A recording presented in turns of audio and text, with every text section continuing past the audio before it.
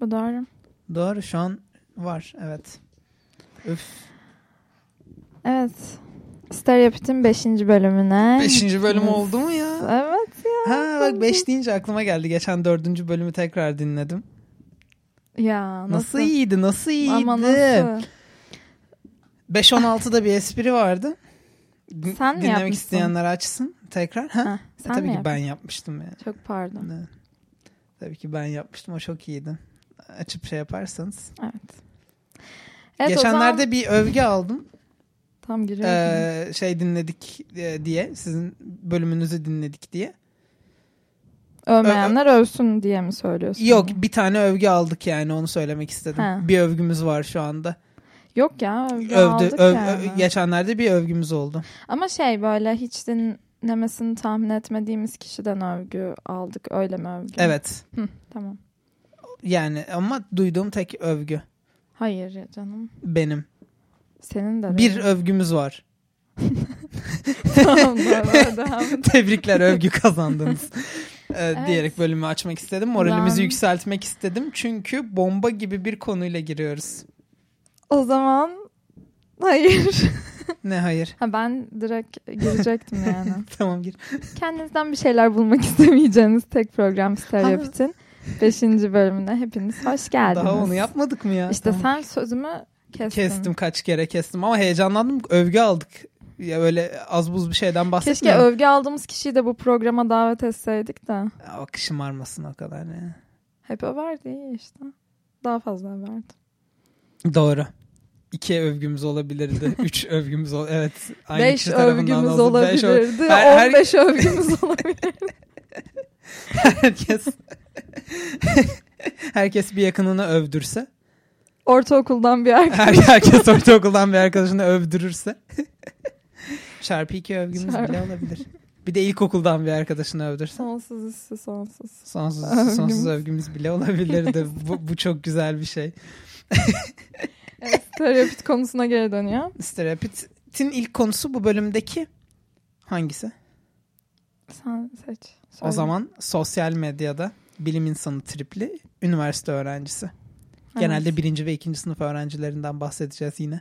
Ege'nin triggerlandığı konular. Evet, sadece üniversite stereotiplerinden bahsettiğimiz program Stereopit'in. Hayır. Buna dikkat ettim ben, çok bir yoğunluğumuz oldu bu konuda. Ben doluyuz, kötü bir şey olarak söylemiyorum da. Bence her bulduğumuz stereotipin üniversite öğrencisi versiyonunu biliyoruz. Gözlem alanımız orası. Evet. Diyebiliriz. Evet, yani dinleyicilerimiz çok kusura bakmasınlar ama biz de ya kendi habitatımızın dışına çok da çıkamıyoruz. Ama aslında doğal her olarak. yaş kesimini inceledik. Tabii. Anneanneler olsun.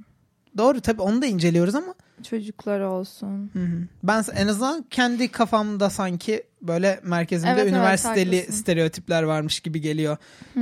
O yüzden yani üniversiteli olmayan dinleyicilerimiz yeterince kendilerini challenge edemiyorlarsa, yani ben buradan kendimde bir şey bulamadım, ben çok iyiyim falan zannetmesinler diye çok da konuşmadık onlar hakkında. Yani hemen öyle umutlanmasınlar diye söylüyorum.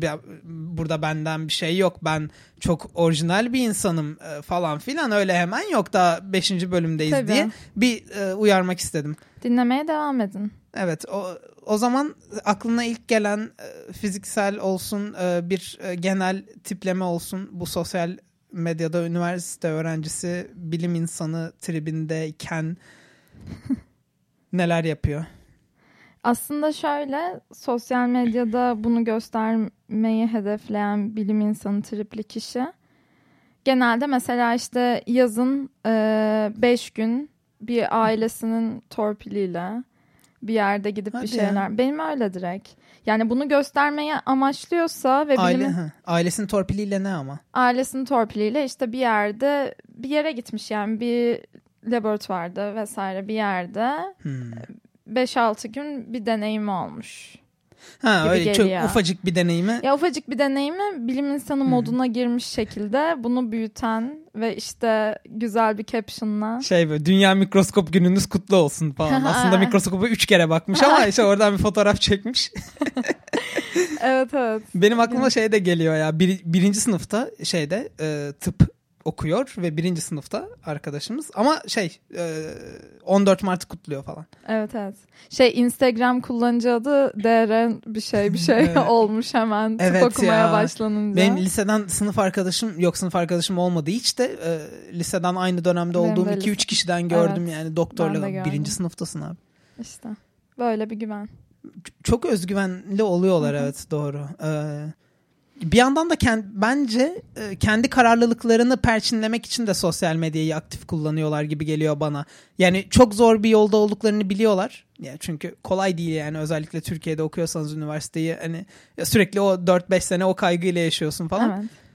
Onu perçinlemek için hani ben bu yolu seçtim, bu yola baş koydum. Bundan sonra da bu şekilde davranacağım diyebilmek için kendilerini sosyal medyada böyle bir role büründürüyorlar. Hani bilim aktivisti olarak biraz daha kendilerini bu işin içinde hissetmeye çalışıyorlar. Buradan şeye varacağım. Anksiyetesi çok ciddi seviyelere ulaşabilen bir insan geliyor benim aklıma.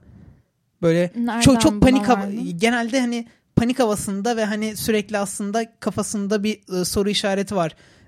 Bilimimi icra edebilecek miyim falan soru işareti. Ama çok kabataslak sorular bunlar. Hani Türkiye'de bilimin zorluğunu biliyor. Böyle hani bilim insanı olarak ilerlemenin zorluğunu biliyor. Bunun getirdiği çok büyük bir stres var. Bir yandan da böyle dolayısıyla entry'ler kasmak istiyor. Evet. Böyle fotoğraflarla, entry'lerle işin güzel tarafını görmek istiyor.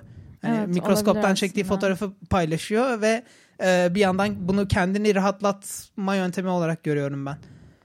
Aslında bu insan biraz da popülist mi davranır? Yani takip ettiklerini, takipçilerini artık bu yöne kaymış bir şekilde düzenler mi? Evet. Değil mi? O şekilde düzenler gibi geliyor bana. Geliyor aklıma. İşte çok ünlü bilim insanlarının bazıları Twitter'ı falan çok aktif kullanıyorlar. Hı-hı. Hemen onlara böyle altına mention yazabildikleri şeyleri bir mention yazarak bir konuya dahil olmacalık böyle bir şeyler. Küçük yavaş yavaş piyasaya hakimim tweetleri. O şey değil aslında bence. Hani o çok ünlü bilim insanına gerçekten verimli, güzel bir cevap yazabildiğini düşündüğünden değil. Biraz da böyle hani yazabileceğim her şeyi kendi alanımda yazayım. Çünkü o reply attığını görecek ya herkes. Bir şekilde o da mesela kendini lanse etmenin bir yoluymuş gibi geliyor bana. Ya kimse aslında, insanlar işte dediğin şekilde mention atarken ya da herhangi bir şey soru sormuyorlar da önce kendi bildiklerini gösteriyorlar bir paragraf, sonra soruya geliyor. Yani aslında soru sormayı bilmiyor ya da bilmediğini göstermek istemiyor ya da bildiğini sergilemek istiyor, bilmiyorum. Bu çok fazla, yani ben çok karşılaşıyorum kendi yaş grubumdaki insanlarda da. Evet, doğru. Ben de diyecektim. Nedense aklıma böyle kendini bilime adanmış hissetmeye zorla çalışan bilim insanı deyince aklıma kız olursa bir böyle fiziksel olarak güzel, erkek olursa da yakışıklı bir tip. Aslında böyle her şeyi salsa salacak, böyle çok popülerliğe oynayacak hayatta. Ama bölüm olarak da bir yandan temel bilimi seçtiği için aslında sosyal hayatını çok kısıtlayıcı bir yola doğru da ilerlemeye çalışıyor. Dolayısıyla bunun çok ikileminde kaldığı için böyle sosyal hayatındaki insanlarla bilimsel alanda yapmaya çalıştığı böyle en basic şeyi bile sosyal medyadaki hesaplarına koyarak bir şekilde iki ortamını entegre etmeye çalışıyor ve böyle bir yaşam sürmeye çalışıyormuş gibi geliyor. Evet. Böyle bir lab bumerangı çekilir. Aynen, lab bumerangı ilk günde çekilir. Önlükle fotoğraflar falan. Aynen. Yani hani ne bileyim. Ya %90 da zorunlu staj falan yapacaksın abi zaten. Hani o yazın o tüpraşa gidilecek yani. Hani zorunlu stajsa bunu çekiyor. Ama lab günlükleri, staj günlükleri en sevdiğim. Ama bana iki farklı tip gibi geliyor. Senin bahsettiğin işte bu güzel ve yakışıklı, işte sosyal olan insanla Twitter'da işte bilim insanlarına mention atan kişi. Sanki o mention atan kişi daha masumane, daha yani nasıl diyeyim, daha böyle daha 1. sınıf falan daha öğrenmeye aç biri yani. Aynen doğru. O artık iş lab günlükleri seviyesine falan çıktığı zaman artık bu sefer doğru. Şovmenliğe soyunuyor. Doğru, bu sefer iyice iş şovmenliğe doğru gidiyor. Evet. Yani özetle bilmiyorum. Ben açıkçası haz etmiyorum. Niye? Ya çok da neden olduğunu bilmiyorum ama yani aslında düşününce özellikle mesela Instagram'da lab günlükleri diye bir şey, sürekli öyle şeyler paylaşmak falan. Aslında yani ne bileyim, insanların yazın Avrupa'da falan gezdikleri yerleri paylaşmalarına ses etmiyorsam ona da ses etmemem lazım, atıyorum. Evet. Aynı şey aslında.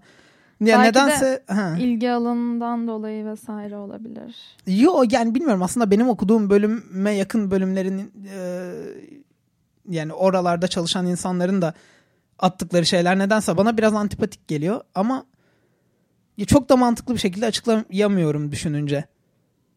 Sana antipatik geliyor mu mesela bu? Bilmiyorum, bana yapılan şovmenlik antipatik geliyor ama bu her konuda böyle benim için. Yani sosyal medyada bir şeyleri göstermeye çalıştığını hissediyorsam o insanın ve aslında gerçek halini de biliyorsam, yani günlük hayatını nasıl işlediğini de biliyorsam, bu bana çok antipatik gelir. Evet.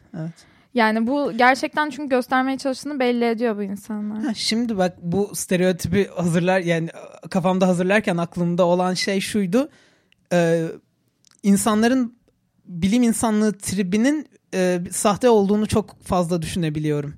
Yani aslında ilgilenmeye çalıştığı şeye bu kadar meraklı olmayıp da sosyal medyada hani hayatının merkezinde bu varmış gibi davranan insanlar çok var ve ben hani bu stereotipi konuşurken seninle bunu hani yapalım diye konuşurken direkt aklıma o gelmişti. Yani bana şu an düşününce aynen neden antipatik geldiğini şimdi çözebildim. Gerçekten insanlar aslında ilgi duyduklarından daha fazla ilgi duyuyorlarmış gibi gösteriyorlar sosyal medyada. Bu çok rahatsız ediyor beni mesela. Evet. Yani hani ne bileyim, onun dışındaki fotoğraflarda bazen böyle şeyler çok kolay algılanamayabiliyor ama özellikle bir tutku duymadığını bildiğim bir konuda bir insan o konuya tutku duyuyormuş gibi gösteriyorsa sosyal medyada, bu işte şovmenlik de oradan geliyor zaten ve ben de hiç sevmiyorum bunu. Aslında ilgi duyduğundan daha çok, yani daha fazlasını sosyal medyada göstermek de bir, yani her konuda bence bir tipe büründü. Çünkü işte sürekli birinden kod paylaşmak, işte Facebook'ta vesaire ya da ne bileyim hani özel bir ilgi duyduğun konuya özel bir günde işte deli gibi postlar döşemek, captionlar yağdırmak falan filan, bunlar artık iyice, yani bence insanlar, ya bizim gibi düşünen insanların diyeceğim şimdi, ben çok yani bu insanların bence bıktığı bir konu zaten genel olarak. Evet. Ve kendilerini bu şekilde belli ediyorlar bence. İnsanlar artık sadeleşsin istiyorlar ya. Yani evet. İnsanlar her şeyi de göstermesini istiyor. Çünkü gösterecek şeyler çok arttı diyoruz. Burada mesajımızı veriyoruz. Yani artık insanların hayatında çok fazla gösterecekleri şey var. Ve bir yerlerden kısılması lazım gibi geliyor bana da. Yani gerçekten ne bileyim, keşke insanlar bu kadar da dışarıya neyi göstereceklerinin kontrolünde olmasalar diye düşünüyorum. İşte sinir ediyor insanı yani. Fazlası, olduğundan fazlasını göstermek falan. İşte. Ama sosyal medya. Evet işte, ama sosyal medyada böyle bir şey işte. Böyle bir aynen, şey. Böyle bir şey. Ne yaparsın böyle ki yani? Şey. İşte biz de burada podcast yapıyoruz. Ben de mesela işte geçtiğimiz 4 ayda, geçtiğimiz dönemde Kanada'da bir exchange programında bulundum. Podcast yaparken hazır söyleyeyim. Bilim adına da çok verimli bir 4 ay oldu. Çok güzel de dersler aldım. Exchange günlükleri. Day one. Day one'da dersi çekip bumerang yaptım. Day one yaptım bile. İlk hafta paylaştım. İlk hafta bir şey paylaşmıştım gittiğimde. İşte bir biyoloji derslerinden bir tanesinde çektim tahtayı falan. Çok kötü de bir espriymiş ama falan diye. Bu da benim lab günlüklerim.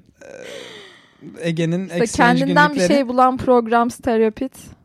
Kendinden, ya ben işte her bölümde de kendimden de bir şey bulmaktan sıkıldım bir yandan. Üzülmüyor musun sen? Biraz trajik değil mi? Evet, biraz trajik yani.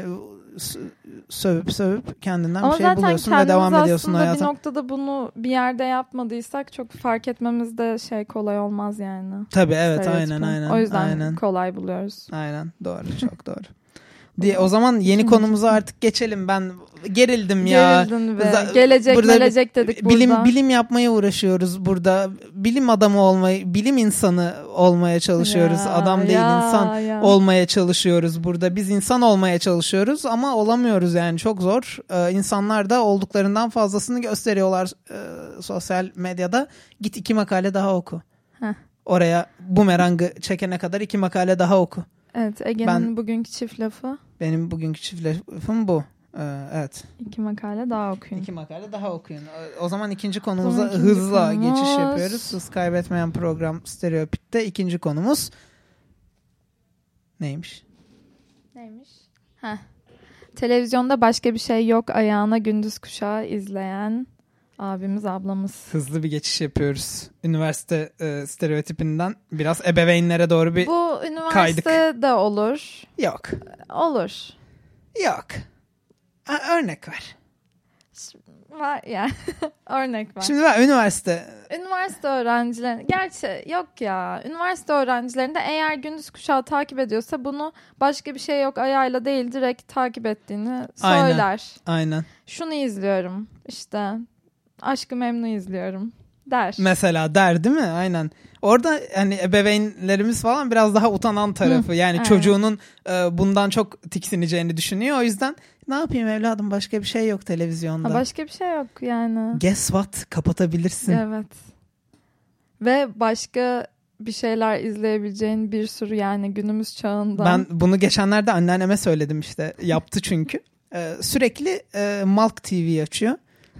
Siyasi içerikli bir kanal kendisi. Sürekli açıyor, dinliyor falan ama saçma sapan da şeyler var yani, ayıptır söylemesi. Yani çok fazla program üretmek, günü doldurmak için bir yandan da boş içerikte üretiliyor. Anneannem de bunun farkında, takip ediyor falan. Ben dedim yani neden başka bir şey açmıyorsun falan, hani izlemek istiyorsan bir şey. Başka bir şey yok diyor. Kapatabilirsin dedim. Uzun bir sessizlik oldu. Televizyonu kapatabileceğini fark etti orada. Yo, bir de bahanesi vardır, pardon, işte ses oluyor. Ha evet, aynen. Kapatan ses olsun. Ses oluyor. Ses olsun. Bu kapama ses olsun yani. Olur. Aklıma geldi ya. Televizyonun karşısında pinekleyen tipleme. Bir de televizyonu kapatmaya çalışırsın, izliyorum diye ayağa kalkar ya. Böyle ayaklanır, bütün evi ayaklandırır, niye kapattın falan. Benim aslında dediğin şeyden daha çok işte gündüz kuşağı derken işte Yemekteyiz programı. Evet, aynen. Yok işte bana her şey yakışır mı öyle bana her şey, bugün ne giysem o tarz programlar. Evet, yine çok zaman geçmeden yine kendimizden bir şeyler de bulduk. Hepsini saydık. Onlar ama neden biliyor musun? Zaman büken programlar, yani günde kaç saat yayınlanıyor bunlar? Çok fazla ve insanlar başından kalkmıyor. Ama başka bir şey yok yani. Onu izleyeceğim. Evet, başka bir şey yok. Aynen. Evet. Ne yapacağım? Başka bir şey yok ama. Ama ben mesela Doktorlar izlerdim. Gündüz kuşağı yazın. Yazın evdeysem Doktorlar izlerdim. Sihirli Annem'den sonra mertlik bozuldu. Sihirli Annem'den sonra bitmiştir. Ama gündüz kuşağı ya. Tamam, gündüz kuşağı canım o da. Sihirli Annem.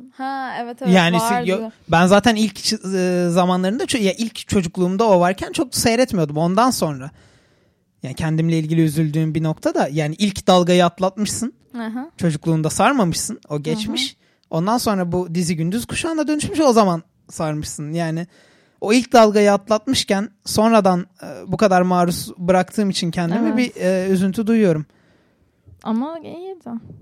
İyiydi ama. Bence yani, şu anki programlara oranla iyiydi yani yine. Biz çocuktuk ya da işte. Ya da biz o ikilemden çok çıkamıyorsun. Ama çocukken şu anki gündüz kuşağında herhangi bir programı izlemek ister miydin? Şu an çok boyut değiştirdi bence. Hayır, istemezdim tabii. Geçen gün bir tane program gördük. Gerçi o akşam yayınlanıyor, bir yarışma programı. Ben Bana diye bir program. O da bir komikti bayağı ya. Evet, Ege ona katılmayı düşünüyor ben ona katılmayı düşünüyorum. Programın formatını şöyle kısaca bir anlatayım. Çok sevdim çünkü. 2 tane yarışmacı var. Bunlar birbirlerine güven esasıyla orada yeni tanışıyorlar ve bir ekip oluşturuyorlar. sorular, her soru 3 seviyede sorulabiliyor. İstersen kolayı seçiyorsun, istersen ortayı, istersen zoru seçiyorsun. Hangisini seçersen para ödülünde o kadar fazla oluyor. Doğru orantılı. Neyse belli aralıklarla kendi yakınlarına gidiyorsun. Her iki yarışmacı da kendi ziyaretçi olarak seçtiği yakınlarının yanına gitme hakkı alıyor. Ve buralarda işte yakınlarıyla bir düşünce alışverişi bilmem ne efendim.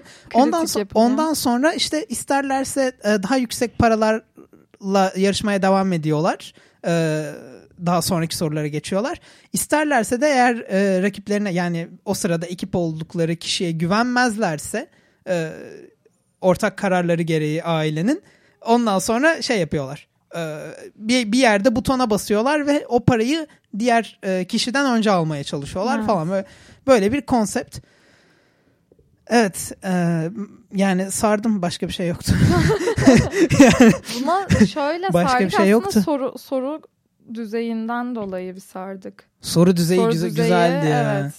Yani böyle soru düzeyleri var. 3 düzey gibi böyle işte kolay, orta, zor diye. Yani kolay sorular. Kolay sorunun örneği işte Rus astronotun hangi ülkeden geldiğini soruyor. İşte evet. Rus astronot hangi ülkenin vatandaşıdır falan diyor ve cevap gerçekten Rusya. Hani hiçbir şaşırtmaca yok.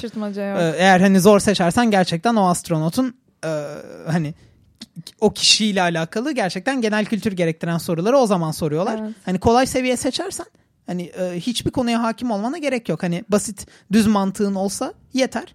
Ve böylece bir miktar parayı çok da zor sorular cevaplamadan alabilirsin. Ve burada bayağı yüksek paralardan, en az 40 bin 50 bin liradan falan bahsediyoruz. Evet.